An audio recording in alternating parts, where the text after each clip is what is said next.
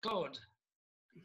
Hello, everyone. Welcome to the Mike Armstrong podcast show. And this afternoon, I'm joined by Chris Lynch, who is an author, an SEO specialist from a company called Gravit-e. And we're going to have a little chat about business, lockdown, networking, and also and SEO, I suppose, as well. So we'll have a chat about it all, really. How are you doing this afternoon, Chris? You okay? I'm very well. Yeah, I'm very well. I'm almost acclimatized to the heat now, but other than that, I'm really good. I love working from home, so it suits me. Okay, so I've probably adapted maybe better to it than other people have, I think. Yeah, well, I was lucky. I was working from home for the last 8 years anyway, so I've been 8 years in lockdown, and everyone else just joined me in March. I know. People's going, oh no, you'll be in a room for sort of 8 or 9 hours on your own with just a computer, and it's like, yes, my teens. Yeah, exactly. That's how I spent my entire sort of teenage life. It's like, life. That sounds fantastic. Like, just the 9? Can I not get 10? It's lovely. Yeah, the only thing I don't like about working from home and not having meetings at home as well is I used to like having a cider with people whilst having a meeting, and socialising. I do miss like the rounds of tea, the communal process. The office, that's probably the only office ritual I miss is, the communal making of tea, and then the subtle political balance of who you make tea for, who makes tea back for you, like who gets left out of the round. It's all, you can tell a lot. I get left out of the round because I'm great at being made tea for, but I'm not a massive tea drinker anyway. I don't mind people making tea for me, but I'm not very good at making tea for other people because usually I'm just too busy. Okay. I get dropped out quite easy early on, like. Yeah. See, I think it's a great. Probably because I'm swayed by a cup of tea. So it's a great lubricant, I think, where you sort of go, if someone arrives and just puts an unsolicited cup of tea on the desk, I'm always quite wary. It's like, you want something, and this is the bribe. This is the bribe that's arrived. Is this cup of tea? I am shocking at coffee though, because I don't like coffee. So that's the same as me. So you don't know how to make it. I apply the process like a recipe. I do it and I go, right, these things in this order. And then the person gets it and goes, oh God, that's awful. Honestly, I could have a mass spectrometer, and I could measure everything to like the nanogram. I'd still make a horrible cup of coffee. Yeah. Well, that sometimes goes down to the coffee bean as well, I think, apparently. I've never drunk coffee. I don't know. Basically, if you're a barista, you're safe. I'm not coming for you because can't do it. Shocking. Coffee used to be like my kryptonite. I couldn't stand even the smell of it now. So it used to be difficult when I used to meet people in shops and stuff, I don't like the smell of it. I don't like the smell of it either. Yeah, but I've got over the smell of it now because I've done so many meetings in so many coffee shops since I've been self-employed, So, following up after networking, so either in a coffee shop or it's in a pub. My choice is a pub. Other people sometimes choose the coffee shop. Yes, yeah. I remember years ago, and I sort of, much earlier in my career, going around with somebody, and we had a meeting in a coffee shop. And they said, what do you want? So, can I have a cup of tea, please? They said, yeah, fine, no problem. And came back with a black coffee. And it was the first time we'd ever met this person. And the guy I was with, who was sort of, there to train me, just like, I was like, get it down, you son. And that was it.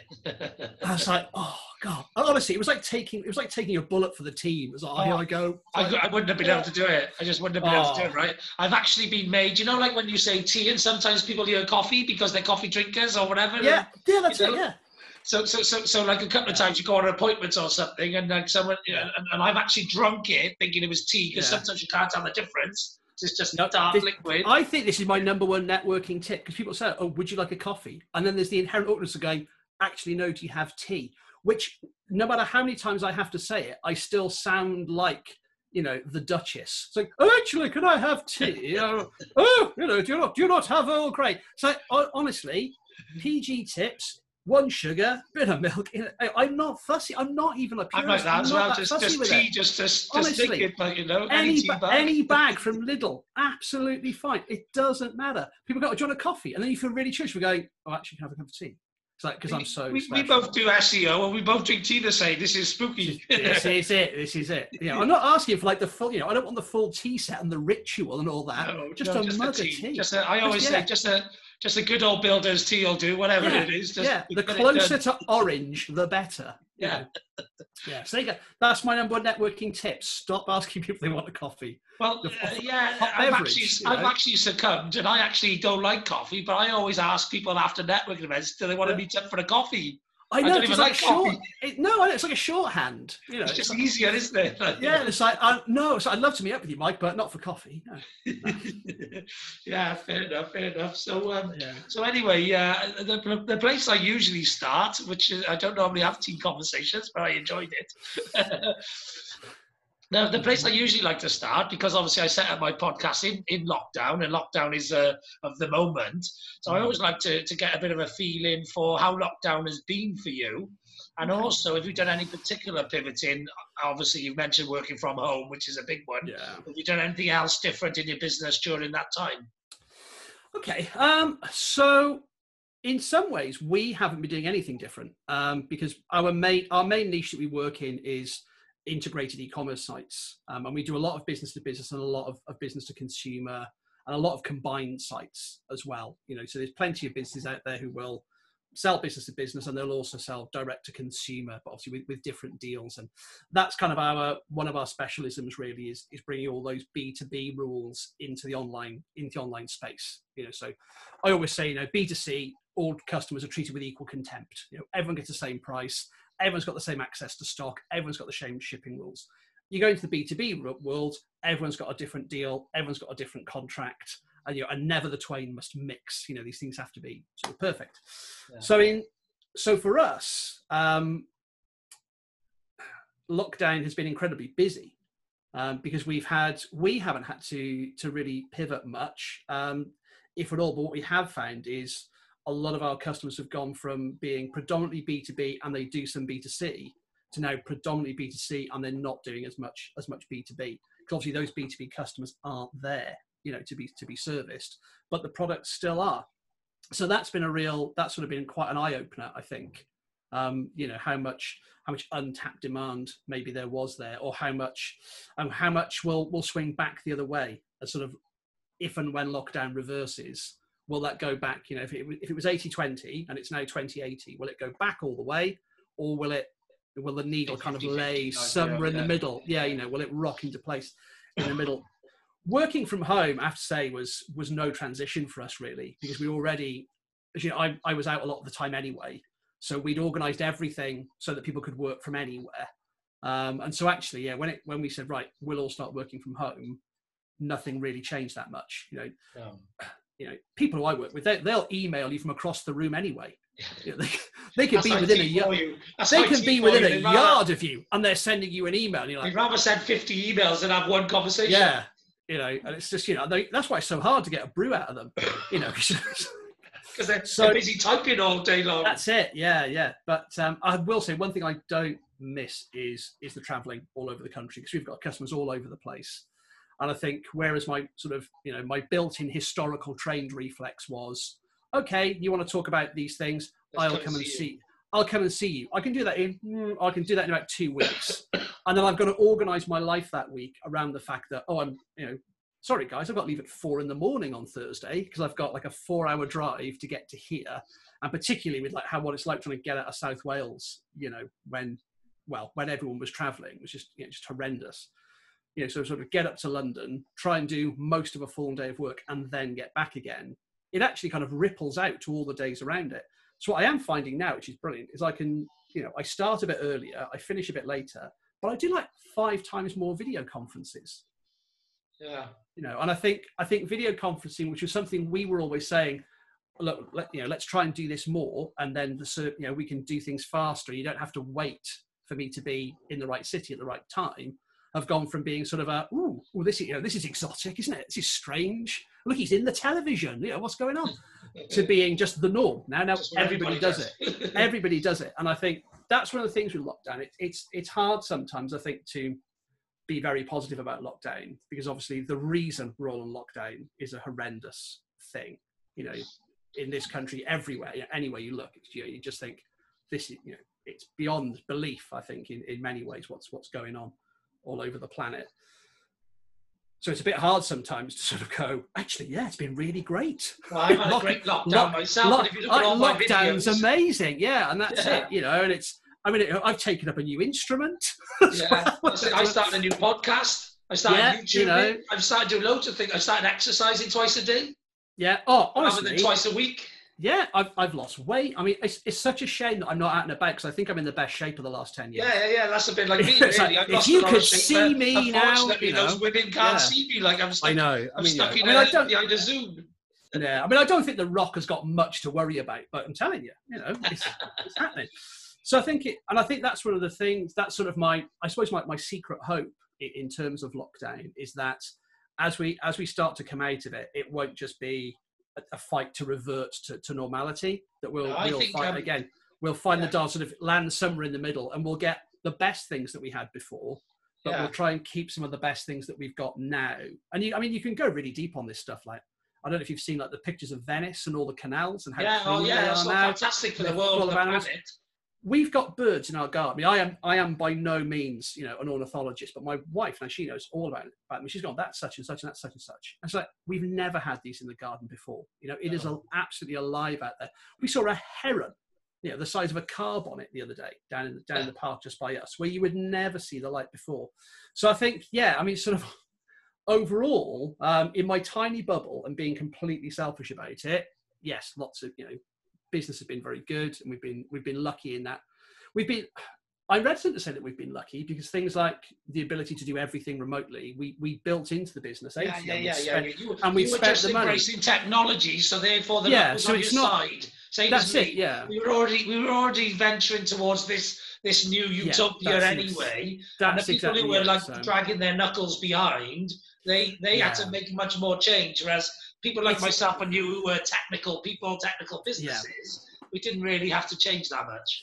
No, that's it. So it's an interesting one. I mean, I sort of likened it the other day. Someone was sort of really railing against it on a social network. And so I said, this is like, when they tried to smash the looms at the beginning of the Industrial Revolution. I don't think in terms of business and technology, and just to sort of keep it in that sphere, that coronavirus has done anything that wouldn't have happened anyway. It's more like a catalyst. It's just accelerated that whole process. I'd say 30 years worth of work in 3 months. Yeah. I'd say we've easily jumped forward, sort of culturally within business massively. Yeah. And I think unless there is some silver bullet that comes flying in to say, actually, here you go, here's a tablet, take one of those every 6 months and you're going to be fine. I think some things will be impossible to revert. But I also think, people don't necessarily want to go back to certain things. I was thinking this morning about weekends, and at the moment the weekend still exists. No. And whether one of the things that we could kind of do, because we have all these problems about you open up a pub, everyone goes into the pub, and then everybody gets ill. So what if we said, right, no more weekends, and everyone had different days off? Yeah. So my weekend, my 2 days off are in fact Monday and Tuesday. So that's when I go to the pub and that's when I do stuff. I've been a fan of the 3-day weekend for a long time. Yeah. And not because I would take the time off. I work every day of the week. I work 7 days a week. Yeah. But actually, I think for society, right, the work-life balance is 5 to 2 is a bad ratio. And if we're creating robots and automation and all this sort of stuff, then what's it for? If not, to free up the amount of time we have to work as human beings. Absolutely. Yeah. No, I mean, it's really fascinating. So something I've been fascinated by for ages is the way that economies are built on the idea of scarcity. Yeah. So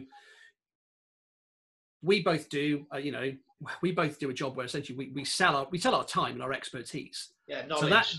So that's a finite thing. I've got X amount of hours in the day. Yeah. And in that time, I can impart, a certain amount of knowledge to people, and that therefore has value to it.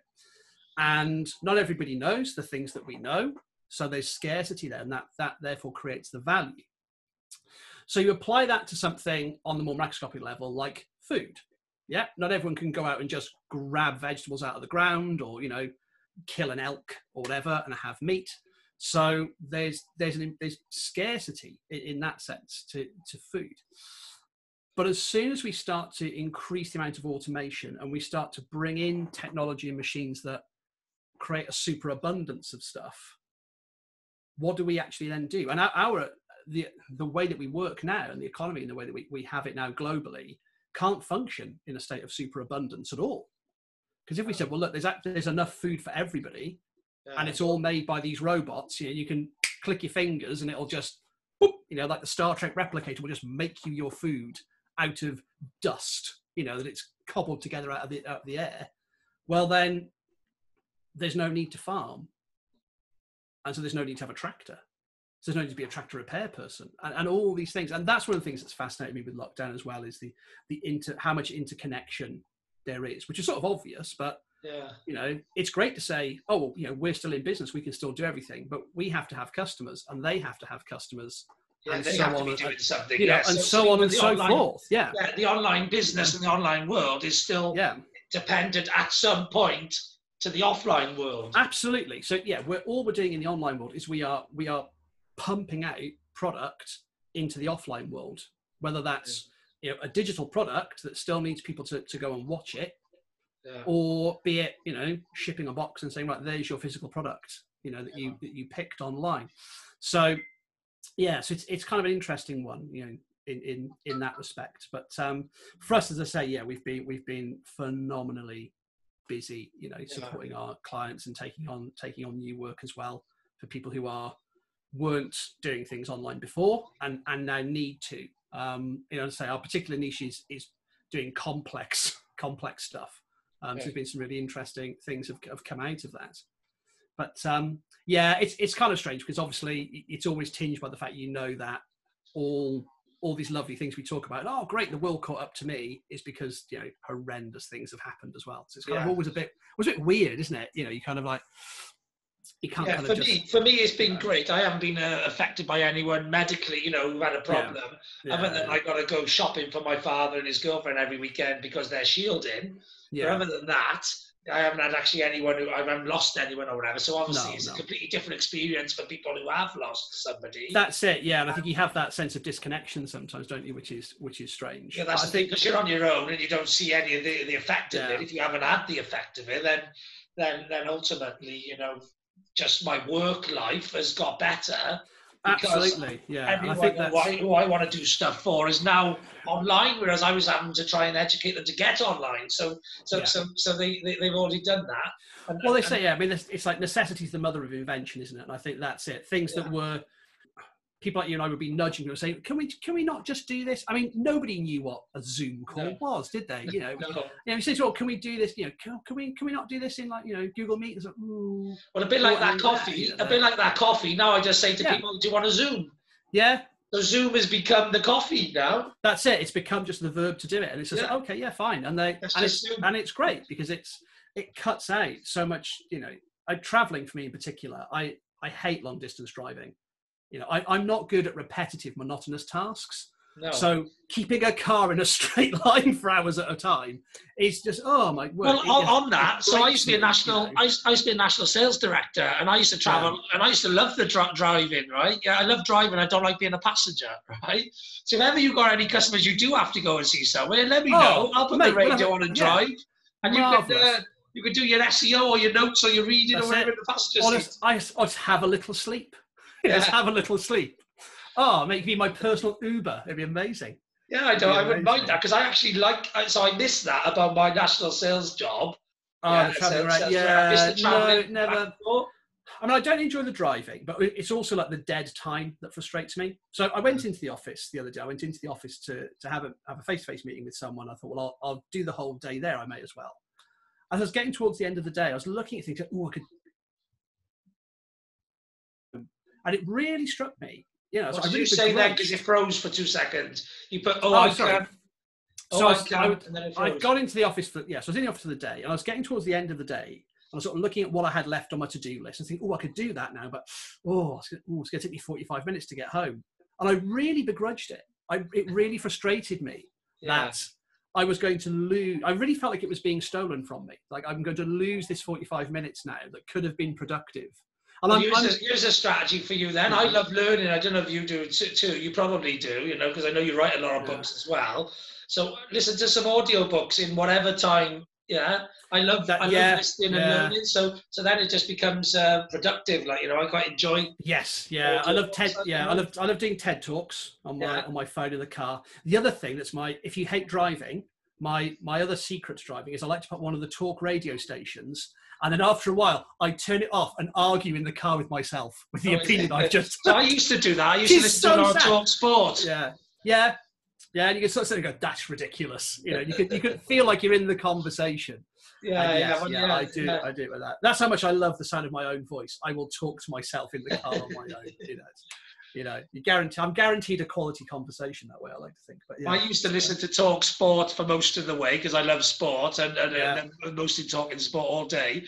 And then just before I got to the appointment, I stuck a bit of dance music on and put myself up. Get yourself going. But okay, obviously we've established you do SEO and other web services, etc. for B2B, B2C. What's your background, Chris? How did you end up going into that field and all the rest of that? It's a bit of a funny one, actually, because I actually did the first sort of chunk of my career in the health service, so nothing related to business or commerce at all. But actually, it was one of the best places to learn, because you learn to do a hell of a lot with no money. With absolutely nothing. When you're software development can be very lazy because its hardware is so cheap and server space is so cheap that if something's not running as fast as it could, it's very easy to go, oh, we'll just give it more memory then, instead of looking for the reason. Now, when I started out, that bit of memory, that's probably a 12 month. You're waiting for the budget to come around to get it. So you had to work clean and you had to work tight. But yeah, so I was there for about 8 years. In the IT department? So we were developing software for the A&E, for the wards, all sorts of stuff, and fascinating stuff to work on. But I used to say that one of the problems with working for the government is there was just too much politics involved. And you would just be blindsided on these projects by, there's a new national strategy. You sort of go, yes, it's the change for change sake sort of thing. Oh, absolutely. And pivoting left and pivoting right constantly and never actually staying focused where you're going. And a constant kind of in and out. Sort of divesting control out and saying, right, individual hospital, do your thing. Individual department, do your thing. And then going, oh, no, this is all too fragmented. We're going to pull it all back in, throw all that away. And so we were at the start of this huge national program. It's going to be huge and all this. And for us, for the trust we were working, it was a huge retrograde step. And they said, oh, look, we need you to take out all these systems now because they're going to conflict with this project. It's like, but these systems actually work. And you don't have a system yet. We can't really know. And I can remember one of the guys who'd been there a long time saying, just keep your head down for 4 or 5 years. It'll come back round. And at that point in my life, I was like, that sounded like forever. I was like, 4 or 5 years? I was like, are you insane? I can't wait 4 or 5 years. I get annoyed waiting for a file to download. I'm going to wait 5 years just to start again. So I went and just looked for a job in the private sector, which I'd never had. And then I was fascinated to find that, okay, so I can go from kind of this level back just doing normal software development, but my pay is going to be how much? It was marvelous. And I went and they gave me a brand new laptop. I couldn't believe my luck. Look at this, marvelous. Spoiled. So, I know somebody got whole departments on one of these. It's bad.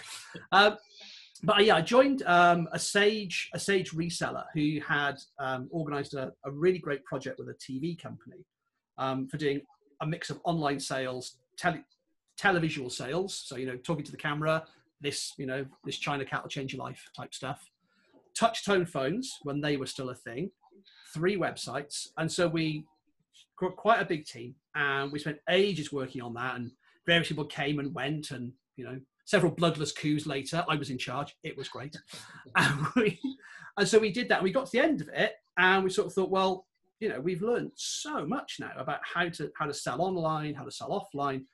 This is what we're good at.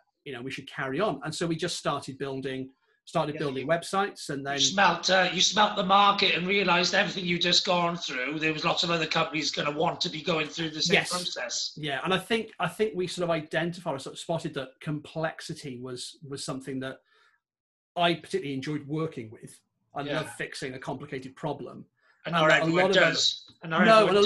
And the reality is that there are lots and lots and lots of really good digital agencies who will build your website and build your e-commerce website. There's also lots and lots and lots and lots of really bad agencies who will still build your website and do an e-commerce website. But as we started looking at the market, we realized there were lots and lots of customers who had got to a point where they said, well, our developer said our website can't do this, or that this can't be done. I was like, well, is there ever really a can't be done in terms of IT? No, it's just I'm too busy to want to do it. I'm just too busy, or I think stuff. It's too expensive, and that's it. And the thing is, there's plenty of that around.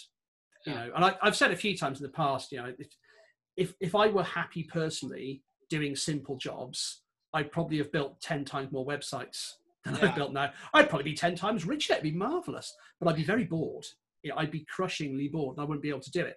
So we found a niche for ourselves in going into picking up projects that were failing, or picking up businesses who got so far and they needed to take that next step.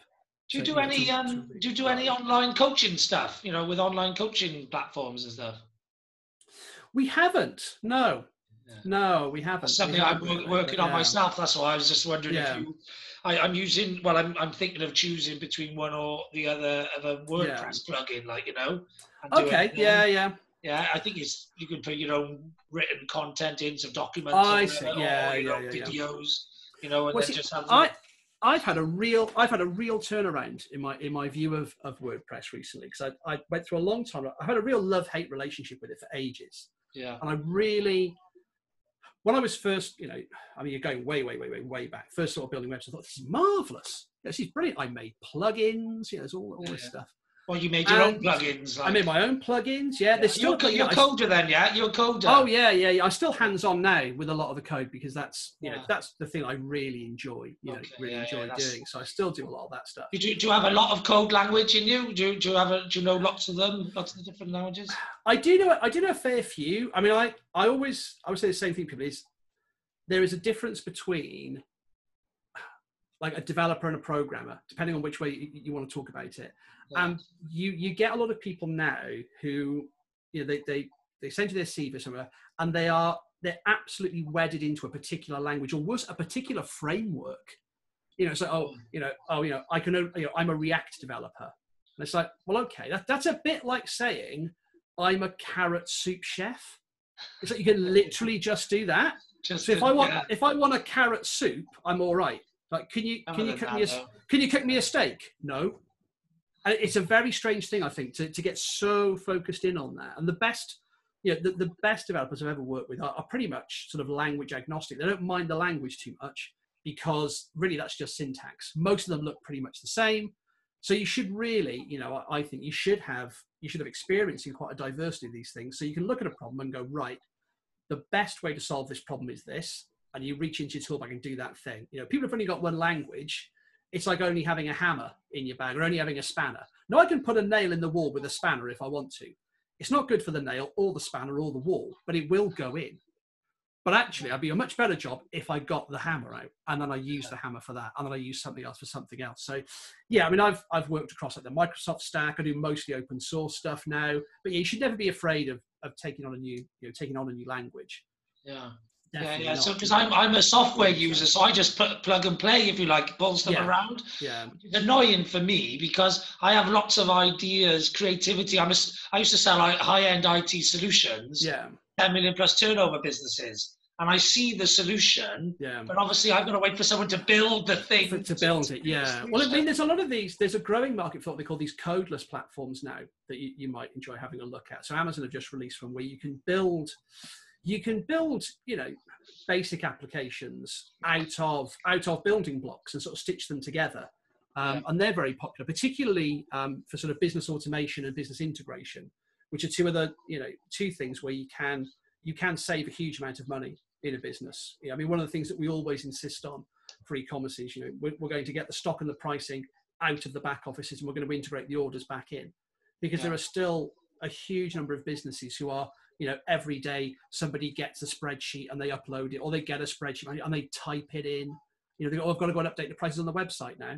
Why? Yeah, same. Why Yeah, they just, same as with. Why aren't those things connected? You know. Yeah, the same as. So that was actually. I used to have an online e-commerce business, and in order to sell my product in Debenhams online, which is we had a deal lined up to do. Yeah. We needed the stock ordering system. We needed the website that was selling, the place selling the product, to be linked to our stock system, so that it stopped selling if you can't run out of stock. Yeah. And that was going to be we were quoted at the time £2,000 to have that development. And we were about to get it done when me and my ex-wife split up, and so that deal didn't go anywhere with Debenhams. And that would have turned our business probably from, we were doing it for 4 years, and we were selling, 20, 30, 40 pairs of shoes a year. That probably would have times 10'd it. Absolutely. And then if it sells well on the Debenhams UK site, it goes on all the other, the .es and the .frs.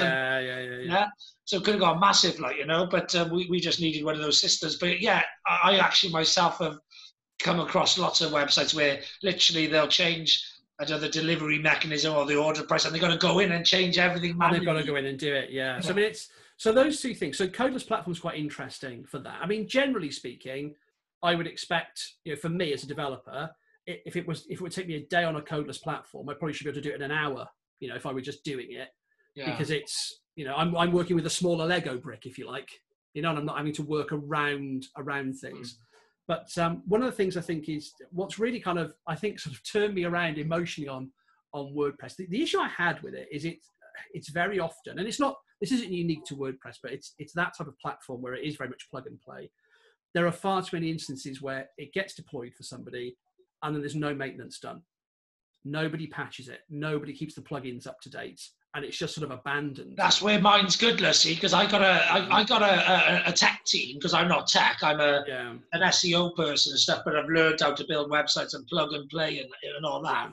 But my tech team set up the template, they link it to the domain, and then they update all the plugins. I charge a service for that. That's the thing. Yeah, and that's what everyone should be doing. But it's bizarrely, people seem to think, I don't know, maybe it's too much hard work, they can't be bothered, or they just want to get on to the next thing. They don't know that you have to update it a lot of the time. So many people got websites that they don't actually look at, they don't go in. Whereas I go in mine and look at the plugins and, all developers hate legacy code, or we all do. I've had people in interviews say, like, am I working on, is it Greenfield, or have I got to work on legacy code? And as soon as you say, you've got to work on legacy code, you may as well have said, and also you're going to be in Slytherin, because they're just like, the tie comes off, they're looking for that's the same as when taking over websites. Web designers don't like to take over websites of other people's websites. No, and I see it, and we say the same thing. We say, look, if we take this on, we don't know what's been done before, and it's like a house. Yeah. So I have a house. I'm in it now. When we bought this house, what it said on the paper and what the surveyor said was there, and what we actually found afterwards have been nothing alike. Absolutely nothing alike. It's a bit like, it's like that. You remember that film, The Money Pit, with Tom Hanks, where everything keeps going wrong in the house? It's like that, but the house is worse, and I'm no good at DIY. It's every time we go to do something, we find some new hidden horror, and I think that's quite a legitimate fear for anyone taking on a website as well. I don't know that you didn't go into the code of that plugin and change it. So if I just update it, am I going to lose that stuff that you've already done? Will I be able to find that stuff you've already done? And there's so many different ways to skin a cat, so many different ways to do something.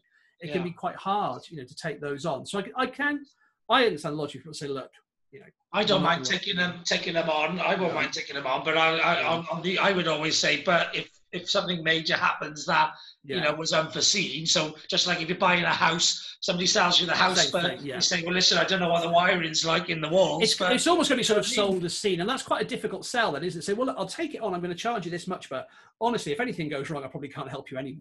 Sort of a very weird sort of pitch. But I've been fascinated by these antitrust hearings that have been going on in the States, and particularly Amazon, who this is their first time out. It's their first time being in the antitrust. They're normally the ones trying to get other people into trouble, moaning about Apple or moaning about Microsoft. Microsoft weren't in it this time round.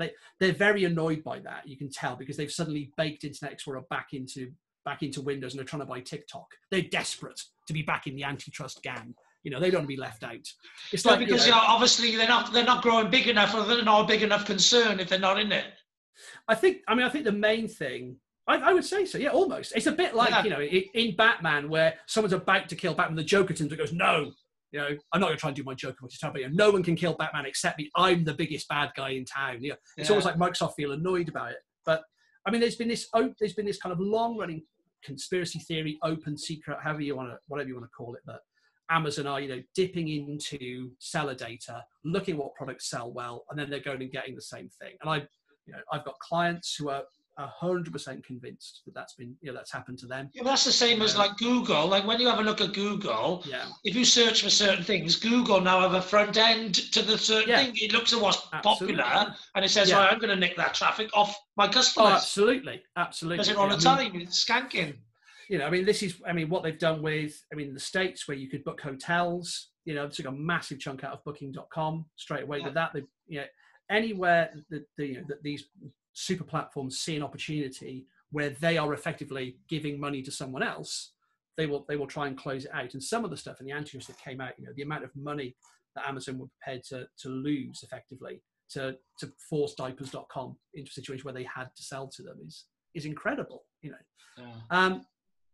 But it was really fascinating. It's almost sort of been lost in the noise, but one of the things that came out was Amazon was specifically asked, you know, could they guarantee that no one had ever used this seller data to inform their buying decisions? And of course, they had to say they couldn't guarantee it had never happened, which is as close to an admission as you're going to get. But and this, in a long-winded way, is why I've come sort of back around on my opinion of some of the bigger open source CMSs, because I think as much as when we, you know, if we're taking on a job and we go, right, what did you do? I set my own WordPress site up and I've done this, and now nothing's working. You're going to go, right, okay, you know, I wish you'd have called me 6 weeks ago. I wish you'd called me 6 months ago. I still think that is in some ways preferable to what I think the long-term outcome will be for these businesses who are going all in on platforms like Amazon and Facebook and Shopify, who clearly have a long-term view to own that marketplace. Because they are never, ever your customer in that space. No, that's it. The data and the customer owns them. And ultimately, at any time, they can just squeeze you out of the picture. They can just take it away. It away. You know, if I buy something on Amazon, I am Amazon's customer first and foremost. If I buy something on Facebook, I'm that Facebook user first and foremost. That's the reason why I use all social media platforms, for exactly the same reason, because your content is never yours. If all you got is something on one platform, if they decide to just shut you down one day, you're done. Well, it's like what's happening with TikTok now, you know, and you've got people who've built an entire business being a TikTok influencer because there was a space and they've gone into it, and they don't have a presence on Instagram, or they don't have a presence on YouTube. And now they're like, oh, what will happen? Yeah, because like America are on about maybe blocking them out, isn't they? They can be blocked out of America. Who knows what they'll do next? You know, I mean, it's crazy what's happening there. But I think, generally my kind of like Chris's law of platforms is basically, if you're on a platform and you're making money, expect the platform to come after that money at some point in time. Yeah. You know, whatever you do. My rule of law and of business is always to spread the risk. Absolutely. Put all your eggs in one basket. And if anyone does a SWOT analysis in their business and all of their revenue comes from one place, and that one place they have no control over whatsoever, then that's worrying. That's it. And it's no different, I think, to having one customer. I think that's the way you have to see it. Yes. The customers aren't yours. Amazon's your customer. So as long as you continue to please them, you've got a business. But if they find something they like better, you're out. You're gone, and that's the end of it. So for me, particularly when we're creating content and making videos and podcasts and everything else, you want them to be present on all those channels. But ultimately, that one place that you own should be like the de facto one, and there should be stuff there that you can't get anywhere else, in my view. So I used to do a lot of blogging. Channels. I used to do a lot of blogging, and now I do a lot of blogging, but they're all on my own sites rather than on the blog domains and stuff. Because again, I've had some burns and whatever, It's the reason why I spread the risk, because... Well, things also got a fashion, don't they? Yeah. Facebook's demographic like is MySpace. getting older and older. Yeah, exactly. I mean, I looked at I'm not a massive TikTok person because I'm too old, to be frank, for a lot of the content that's on there. But you have a look at it, and when I first started looking, I was like, right, this is exactly the same stuff people were doing on YouTube when it first came out. But the demographic... It's the freer stuff. It's the freer, unrestricted stuff that gets restricted over time. And it's like the little pranks and the games and things they do that are going viral on TikTok. Like, this was on YouTube 10 years ago. But the difference is, it's like Spider-Man. We keep getting a new Spider-Man every couple of years. Yeah, he's younger every time. But because kids get older. Yeah. Yeah, so kids get older. So I've been through like 3 Spider-Men in my life so far. Because every couple of years, the target market for Spider-Man is particular. It was the same as James Bond, didn't it? It's the same as James Bond. Yeah, they rotate James Bond over. He becomes time. He gets too old. He has to stay at a certain age to do what he does. It. Yeah, to work. And that's exactly that. And so they reboot and relaunch every time. And social networks are exactly the same. They've got a lifespan. Yeah, because what happens as well is with socials is that the kids never want to be where the parents are. So as the people start getting older, they have to jump to a new one. So it'll always happen. It's the same as bars. It's the same as bars. Trendy. The youngsters don't want to be where the older people are. So at some point, that's it. It's like there are certain pubs like, oh, that's an old man's pub. It's like, that's it. Is it? That was the place to be when I was a kid. Yeah, but that's the thing that people... It was the place to be 20 years ago and has grown into the old man's pub. Old man's pub, yeah. 20 years' time. And there's still some old guys in there who think they are absolutely on the cutting edge of everything. They're like, they'll come back. They'll come back. I mean, I think it's interesting in that I think that's absolutely the life cycle. It's interesting to see how now, because this has never happened before, really, how different networks are trying to kind of hyper-extend their life cycle now through acquisition and through buying things and through attracting young because it wasn't that long ago before TikTok come along, really, that Instagram was the place for the youngsters. Absolutely. Yeah. It's like a half, and it keeps getting shorter. Yeah. Shorter and shorter and shorter and shorter. And you really do, I think, have to have that right combination of, you have to have a sufficiently unserviced demographic, and you have to have some, a new twist on it that's slightly different or slightly better. Yeah. So now they're doing these, it's reels now, isn't it? They're calling them on. But I mean, there was Vine in the middle. Vine is almost identical to what TikTok was. Yeah, well, it was a cross between Twitter and TikTok, wasn't it? Yeah, and it was and I think the main problem with Vine was just one of timing. Yeah. Nothing else. Or just sometimes, because TikTok, there wasn't no space in TikTok in the Western world. TikTok grew because it was so big in the Eastern world. Yes. And then just transferred over. And then just it wasn't really, I did started in the West and didn't have the following of the East. Yeah. I don't think it would have necessarily made it as big. Maybe not. No, maybe not. Maybe not. Because really, it's a combination of Instagram and YouTube, isn't it, really? It is really, it's just short videos. And all the videos tend to be vertical, which I think is probably one of the clever things they've done, which again, Vine did, which is, so actually I hold my phone like this, not like this. Yeah. So, to try and do it like that, it's quite interesting. Yeah, I've been trying to think of a TikTok strategy I have, which is I've actually been watching it recently. I've never watched it at all until the last couple of weeks, I suppose. You've got to learn. You got to learn a couple. You got to learn some of the dances, haven't you? Like sort of. I'm not bothered by the dance, which is why I'm finding it hard to come up with the content marketing strategies. I'm not dancing on there. But I quite like, because I'm into adrenaline stuff, I quite like the parkour stuff and the gymnastics stuff and all that. Yeah. I like that sort of, I'm a high action, high impact sort of thing. Yeah. So that's what I enjoy on it. And once you start, like everything else, once you start liking stuff and engaging with it, you get lots more of it. Yes. Yeah. So, there are lots of magicians on there, which I think is good. I love sort of close-up magic. And I quite like that. Yeah, Dynamo's on there. Dynamo's on there. Yeah. And also, I don't mind like Ashley Banjo and that sort of dancing. Oh, okay. Yeah. It's a bit perverted watching 16-year-olds and 12-year-olds and whatever, doing their dancing and stuff. Yeah. The research is difficult. Where you're like, no, I'm working. No, honestly, this is my job. And they're very, there's a lot of young girls on there being provoked. There's a lot of content on there. Yeah. I mean, I was surprised Microsoft went for it. That was one of the reasons I was quite surprised they went for it, because they're very kind of corporate, very corporate blue. If you look at what they've done with LinkedIn, which is barely anything. Yeah. I'm sort of quite surprised they've done it, but at the same time, is it a no-brainer deal? Because no one else, there's no way that they're going to let Facebook buy it. There's no way Amazon are going to be allowed to buy it. There's no way Apple are going to be allowed to buy it. There's no way Twitter are going to be allowed to buy it. So who's left with deep enough pockets who doesn't have one already? Yeah, exactly. You know, so they can smell a deal there for I actually sure. think so it's funny you mentioned LinkedIn, because I love LinkedIn, right? But I think I've got a better LinkedIn in my head than LinkedIn. Okay, go on then. Yeah. Pitch me your LinkedIn. So basically, right, one of the downsides of LinkedIn.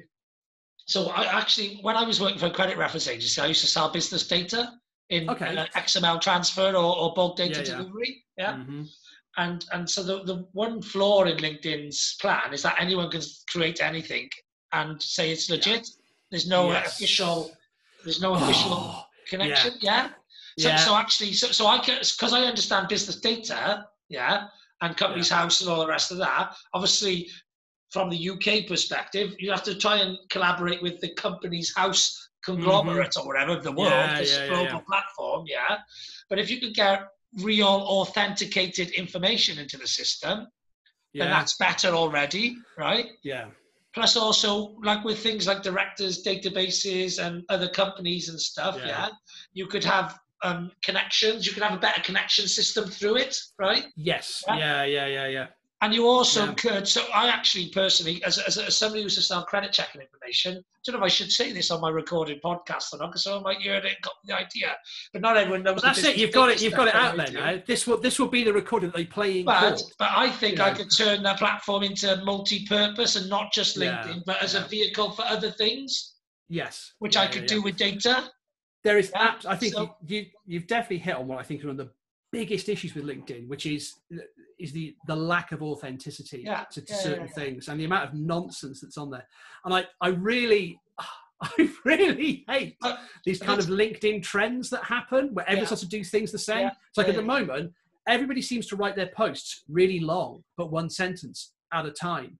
Because we've forgotten how paragraphs work. So I haven't forgotten how paragraphs work. I know what they're for. I can even use a semicolon at a push. It drives me mad. But the problem is in marketing terms, they tell people about these things because it's like with blogging. They say don't do 500 words or 1,000 because people can't read that. So they say to 300 or 100. 300, But actually, what's wrong? I can read 500 to 1,000, and so all the people who can read words are being affected. I think it's like a lot of these things. Doesn't. Yeah, I think it's like a lot of these things.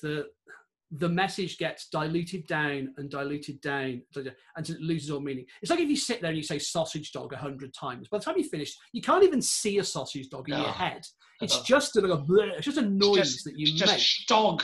Yeah, it's just a sound you make with your mouth. So I think these things become rules. People sort of they lock into these things. That's the thing as well. That people like to be led, so they listen to it as instruction. When it's only guide.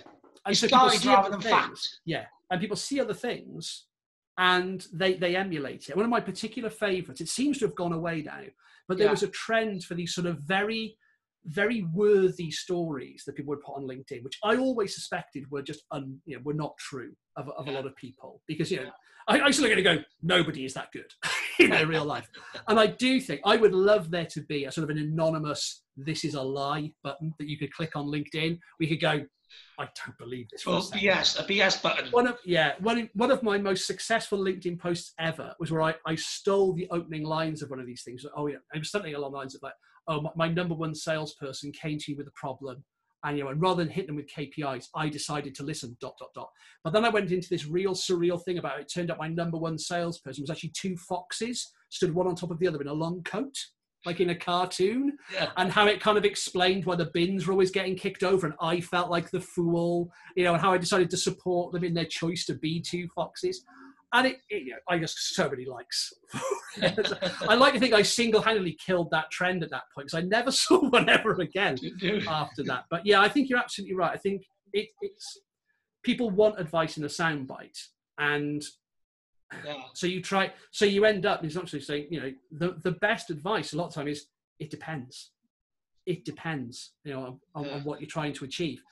Personally, I like a nice, long, in-depth, blog post, but something that actually explains things and takes me through. And yes, you need to have headings in there, and pull quotes are nice to keep the flow together. And no one's saying that if it's 1,000 words, it's got to be one massive paragraph. There are plenty of ways to make text flow and have pace and rhythm and meaning and be engaging without going down to do everything as one sentence like bullet points. Yeah. You know, I don't know if you've come across them, but there are these things called books. They've been quite big for a while, and they're just words, and they just go on. Stop, like, you know. They just go on for ages. You know, some of them have got thousands in. I always take these rules with a pinch of salt. So, like, for example, people who say you can only put 1 or 2 or 3 hashtags on a post or whatever, I'm like, well, I don't want to put 10 hashtags on because it's to do with 10 different subject matter. Yeah. I'm going to stick my 10 on, like, you know what I mean? Because, you know, I'm not going to post it 10 times with 1 hashtag on.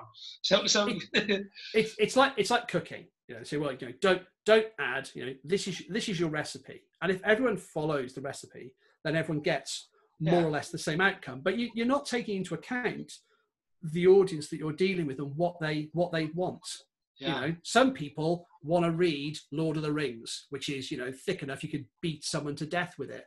Other people don't want. You know, other people want to read a magazine. Other people just want to read a tweet. And I think that's kind of the way I always try to deal with content now. Is I make the big thing, which is the one that I actually like, and then you can kind of cut sub it, like, you know, And because I'm B2B, the way I always look at it is a lot of these trends actually are consumer focused, because consumers a lot of the trends is because consumers are bombarded with content, they haven't got the time, blah blah blah blah blah. Whereas I'm always B2B anyway, so I always take the objective view that actually they're business people. A lot of them have got degrees, they can read. And they're going to take a bit of information in before they make their decision, rather than. I think it's a sort of a different process. There are certain things where it's a different decision making process. You know, trying to get me to buy a Big Mac is very different to trying to get me to buy an IT system. So you can't take the rules. There's more people involved in the one process than the other. And also, you know, if you buy a Big Mac and it's not great, you're not getting sacked. No. You know, whereas if you spend, you know, £50,000 on an IT system and it's a total failure, you might be out the door after that. So it's a very different process. And it's certain thing, at the end of the day, people are people, and they will respond to certain things, you know, and there are certain truisms, you know, that will work. But I mean, ultimately, you know, if people are buying, you know, buying for their business and spending large amounts of money with the same amount of attention to detail that they apply to, shall I have the bigger fries? That is not a great place for anyone to be. And you almost kind of, it does worry me. And it always worries me if a deal is very, very fast. You know, people are sometimes, because what we do is quite complex, you know, proposals with us, you know, they could be 50, 60 pages, plus diagrams, plus design stuff. You know, it's a huge amount of stuff to go through.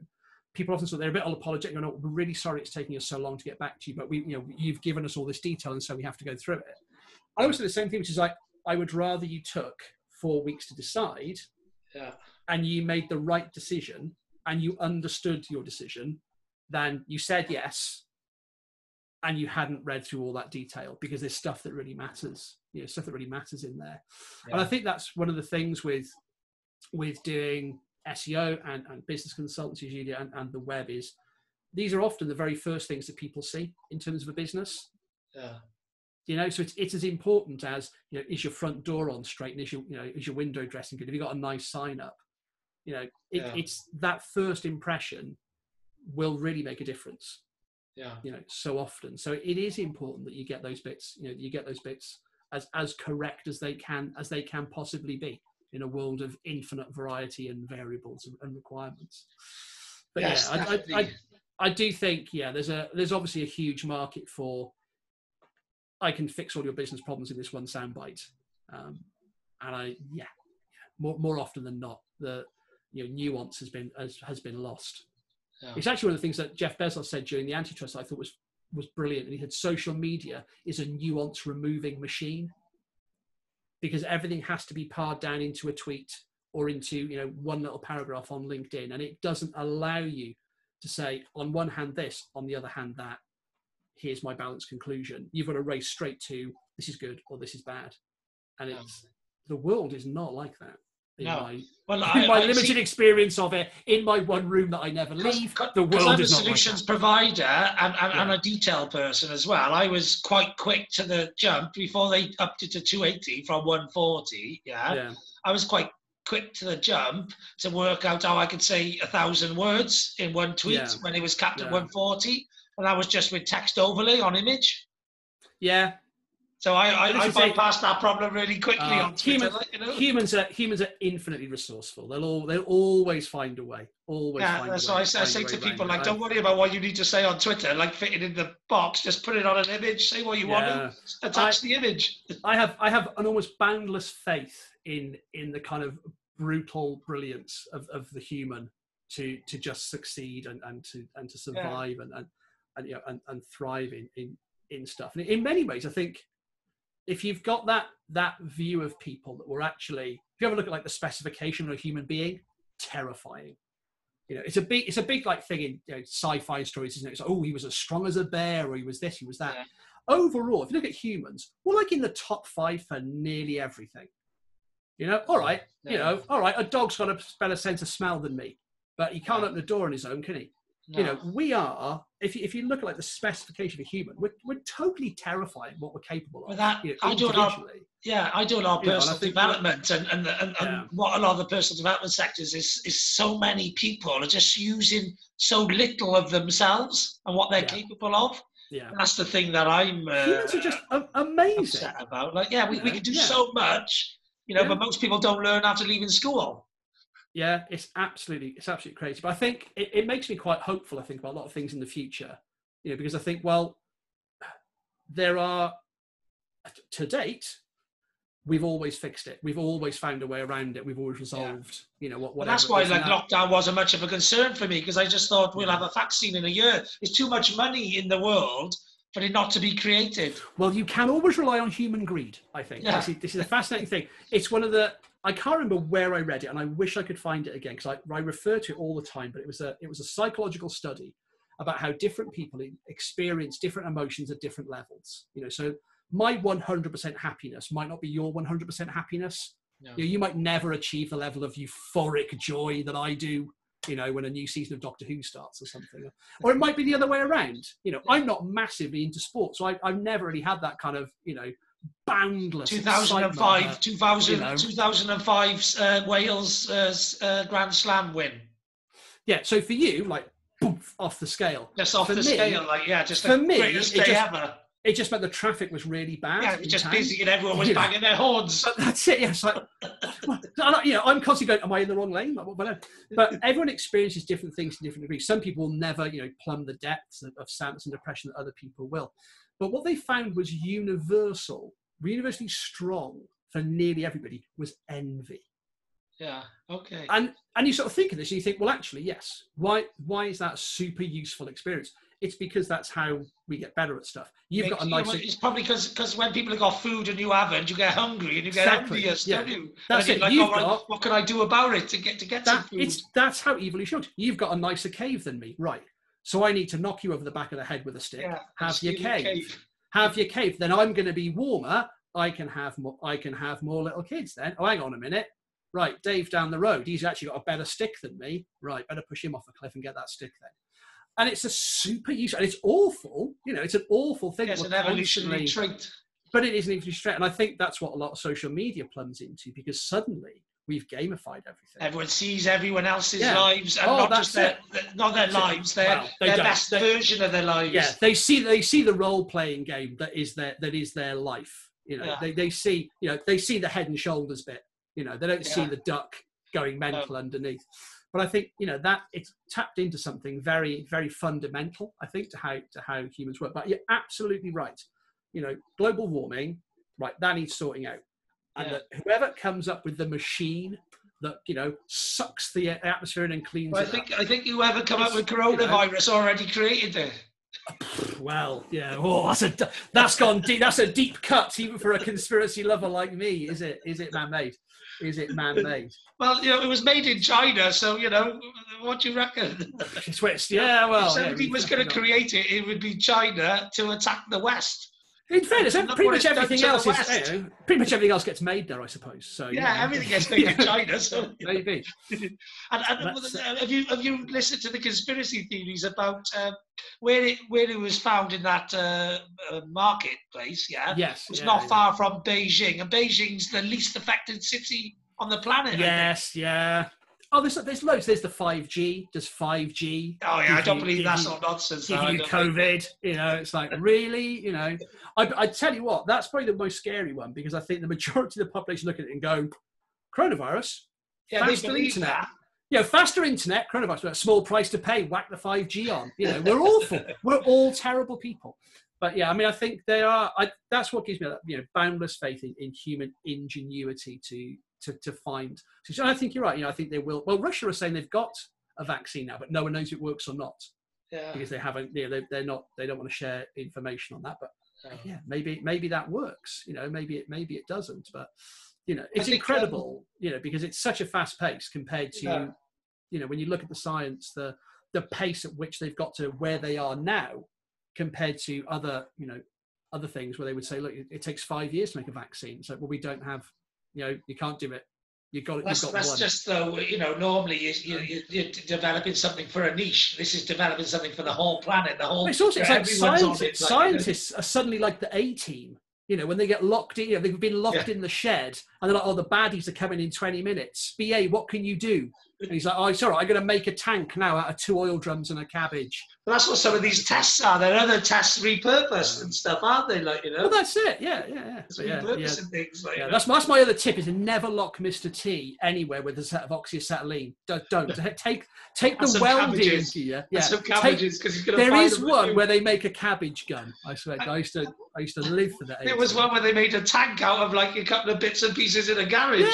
Yeah. But it's like, oh, we're going to lock these guys in here, and it's like, by reputation alone, take the tools back out. Don't leave them with, like, you know, the welding machine, all the metal. That's, you know, I'll have that drill. You know, let's see how fast you are now, BA. Yeah, definitely. You know, but I think something that sends the conversation back round as well is what we were talking about this new norm or where it settles, etc. I actually personally think that we're going to go into a deep recession, but we're going to have a growth period which we wouldn't have had beforehand, because of we've been plateauing since the global recession. But I think all this technology and all the innovation and all that is actually going to rocket it once we get back to just settled, if you like. Yeah, I think there's going to be a boost period of everyone selling a lot more stuff globally. I can definitely see that happening. I think there's obviously uncertainty in the marketplace at the moment, because we don't know. You know, will there be a second wave? Will there not? Will there be a vaccine? Will there not? And it does feel like there's a vast amount of pent up demand, and when that floodgate opens in terms of, right, we've figured out this, or we figured out that. We've got a vaccine. Once the vaccine comes, we've got a treatment, or, you know, we've reached this point, or it just, you know, it burns out as other things have in the past. That demand is going to, you know, will be released into the marketplace, and there will not only be all the things that people would have wanted to do before, but all new things that will become possible. So you know, there's an increasing number of theatres, for example, that have been selling tickets to watch live theatre online, which is fantastic. Let it carry on. You know, let people watch live theatre from home, because actually we've had a big problem in the television advertising world for ages. It's been going down and down and down because there's no appointment viewing.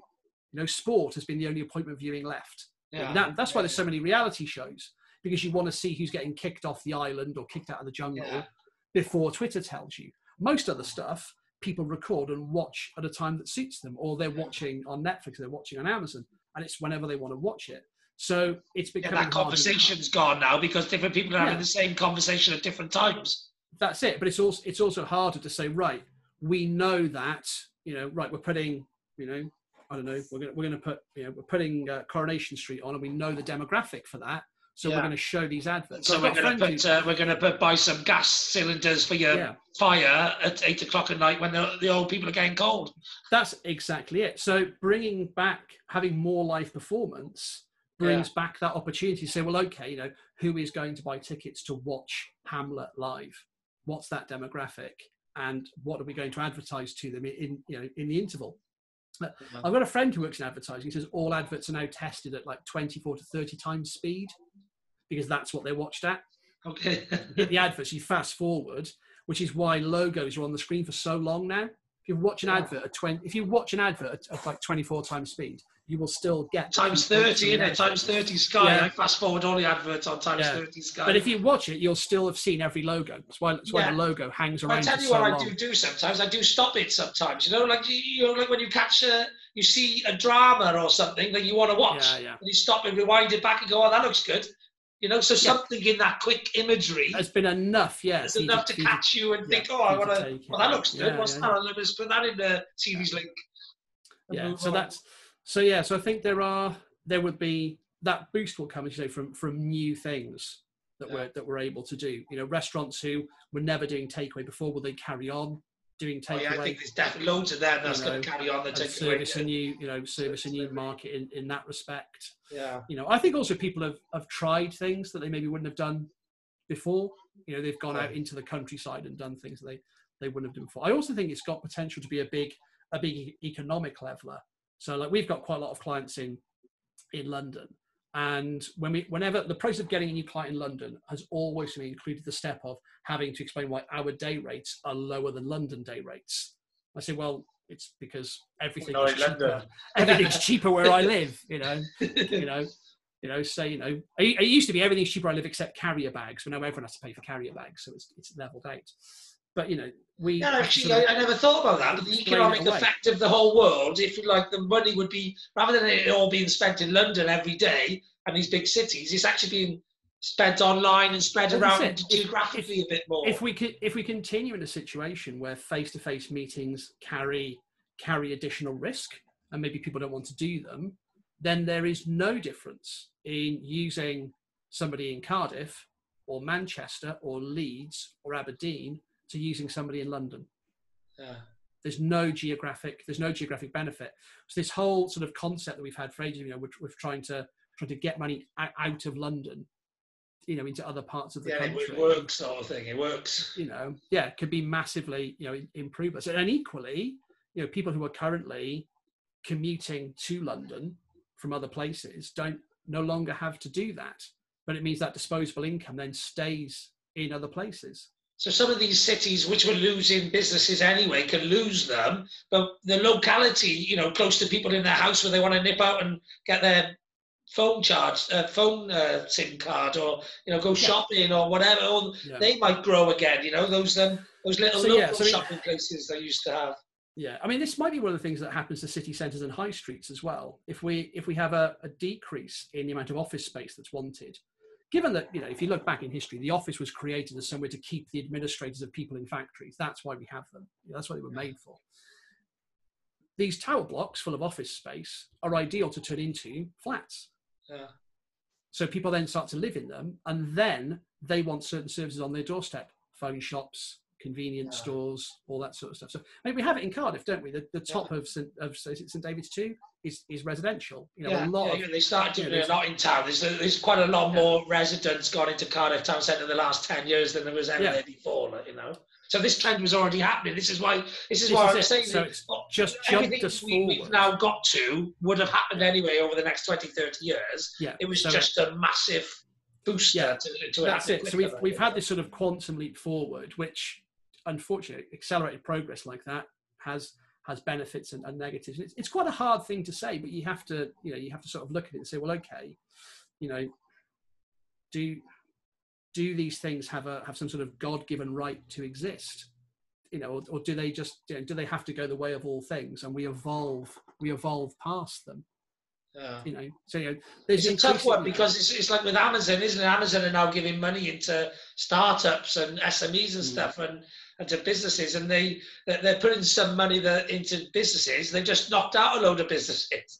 It's a bit of a funny thing. I think businesses there, but now they're starting a whole load of new businesses. Well, yes. I mean, sort of the cynic in me would say that they're trying to have fingers in all of those pies, because what will be the next disruptor? There's no business that's beyond being disrupted. Yeah.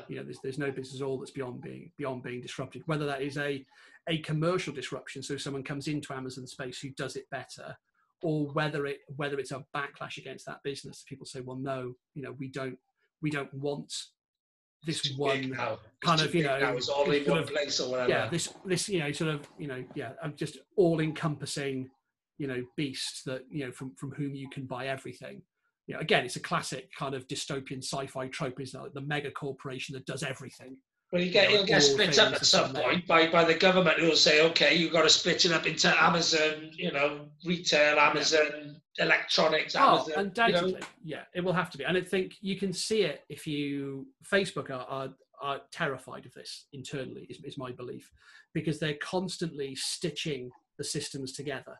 So you used to have Facebook, WhatsApp, Instagram separate, and they're constantly pushing to, we're updating this. This is going to share this infrastructure. This is going to share that infrastructure. So when that day comes, and somebody says that is it, we can't do everything stuck together. No, we can't. They go, well, it's going to take us 10 years.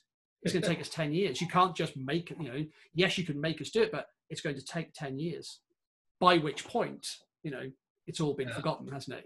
Another government's gone in charge, and we managed to buy again that was in our pocket. Well, that's it. Yeah, or just the technology has changed and the world has moved on. Elon Musk wants to put chips in everybody's head at the moment. That's his. Is that his thing? Is it? That's his pet project. Yeah, they've been massively recruiting in that space. Is that instead of Google Glasses? Well, yeah, because Google bought somebody the other day, didn't they? I think they're called North. I think they were called, but they make a set of smart glasses.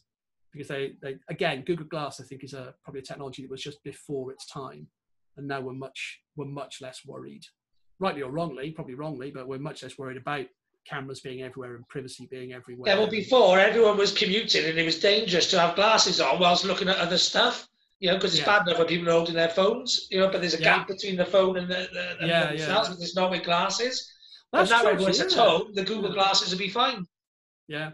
Well, actually, they'd be a hugely freeing thing, wouldn't they? Because instead of being in this same room all the time, you could walk around and have a chat on the. You could sit downstairs. You could make your lunch and still, see your email and whatnot. That's why sometimes I go on Zoom calls, networking events on my phone and on a laptop. Yeah, for exactly that reason. So I can cook while I'm listening to the other people pitching at the networking event or whatever. Yeah. Then do it a lot. There's your TikTok. Cook and learn. Yeah. Cooking the books. That's what you could call it. There you go. Cooking the books. Cooking the books. Like there you go.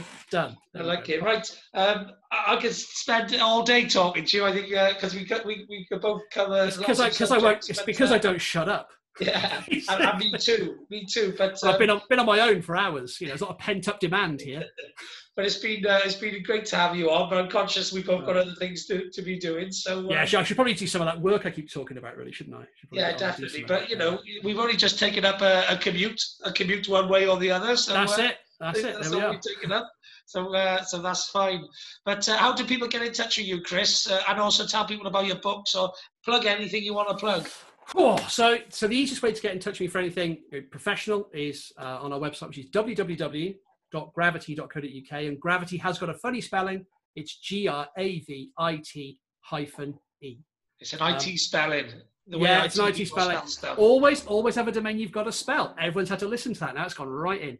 But if you're more interested in just the SEO book, I have also got a website, which is thetruthaboutseo.co.uk. And you can get the book for free there. For the most recent version. You can not for free, in exchange of an email address. Well, yes. Yeah, you got that. But if you really want one for absolutely nothing, then email Mike and he can tell me how many he needs and I'll send him some PDFs and that's fine too. But you can actually read the vast majority of the content just on the website anyway. You can read most of the book is up there as individual pages and posts. Because the main thing for me, the big thing with that book was to try and get a lot of information out there that I felt was not being shared in the way it should be in the industry, because it isn't rocket science. No. It's something that people can learn.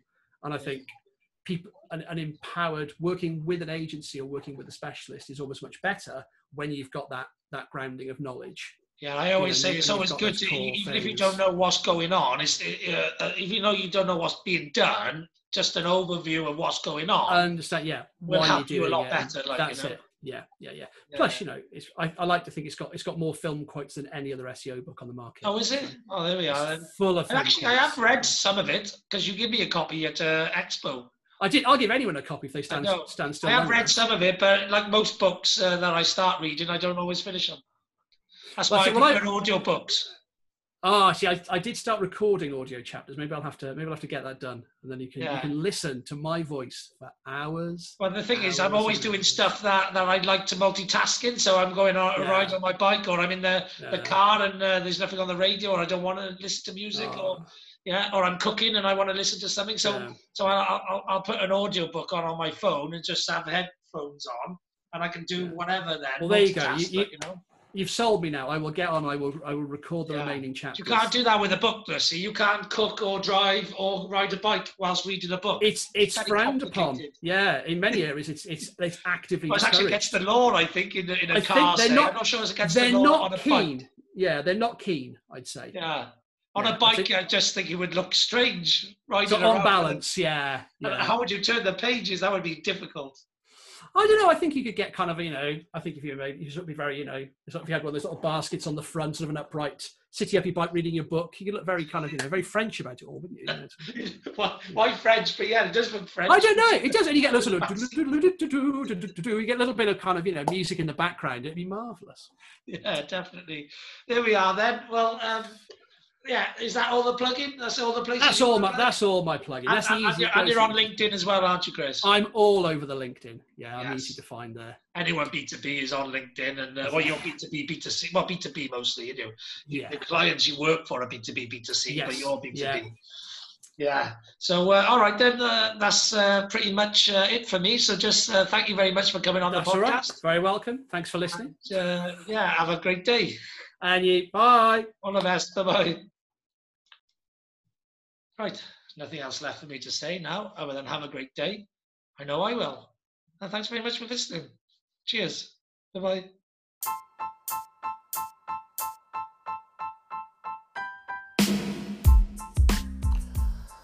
This episode was brought to you in conjunction with startup and SME web design business 333 websites, which are available at www.333websites.co.uk, and Mike Armstrong's coaching, which is available at mikearmstrong.me/coaching. There's nothing else left for me to say now other than have a great day. I know I will. And don't forget, you can do it. Thank you very much for listening. Cheers. Bye-bye.